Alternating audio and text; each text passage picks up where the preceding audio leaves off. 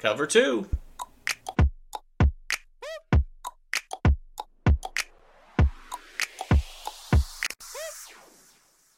Welcome everybody to the Cover 2 Fantasy Football Podcast. That's right, we are back for another draft episode, which was supposed to be the end of the draft episode, but some things can change. And we are ready to look at our draft and decisions that we made and things that we need to work on going into our next mock and, of course, future mocks. So let's get started in looking at the draft board.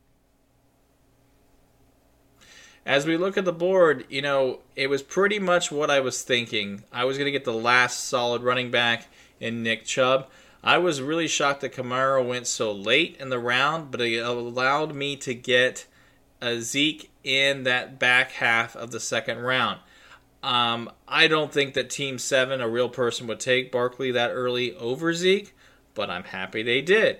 As we look at the wide receivers, I probably should have taken maybe a wide receiver here, get a Johnson, get a DK, just a really top number one. Decided against it, and that's okay because I got a solid starting running back in Akers. Then it came back around, and Lamar Jackson was just calling my name, so I ended up taking it. So my first 4 picks, I am really excited. What happened was the clock got to me, which I told you shouldn't do, and it didn't have a plan when it got to wide receiver, and so I rushed and took Hopkins, and that kind of messed my whole draft up. I could have taken Cooks or Mike Williams. That would have probably been a better pick, but looking forward, got Thielen, not bad.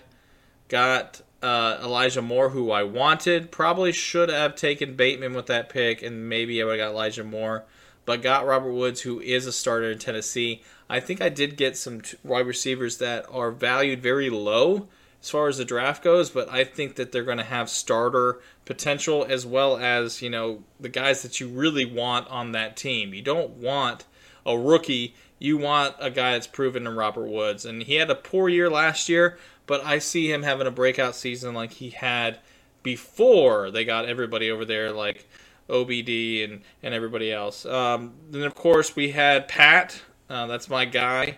I'm really big on him. Taking him there was a big pick for me. Probably could have gotten, maybe Claypool. That could have probably been a better pick, but really not too bad. Here is where, of course, the draft went a little off, as we might say, where I could have gotten maybe a Michael Carter. I could have gotten a better wide receiver, but I really was wanting more to take that Arizona connection, so I got him. So I'm not too upset about that. Then get Van Jefferson. I know another part of that LA Rams offense, but a solid deep threat, so I'm liking it. Got a good backup in Chuba that could be the starter out there in Carolina. And then ended with a guy that I think is going to be a star in Green Bay and Sammy Watkins. I know that he's maybe had some off years as far as speed, but I do see him being that prototypical Aaron Rodgers catching the red zone kind of guy. So I'm excited about having him on the team and stashing him, and maybe he has a breakout season for me. But, looking at my draft, this situation right here, not what I wanted, but it kind of didn't really screw up a lot of things other than maybe I could have gotten a little bit more depth in my team.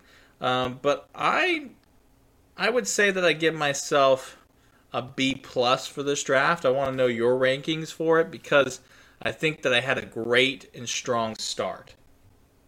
So I'm happy about my draft. Let me know what you thought about the draft. I'm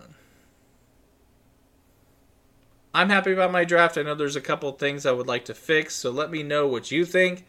That's why we draft early. We mock it. That way we know what to do and how not to do it in a way.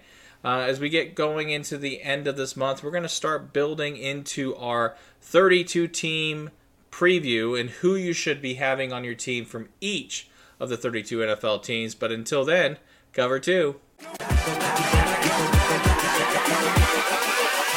Cover 2.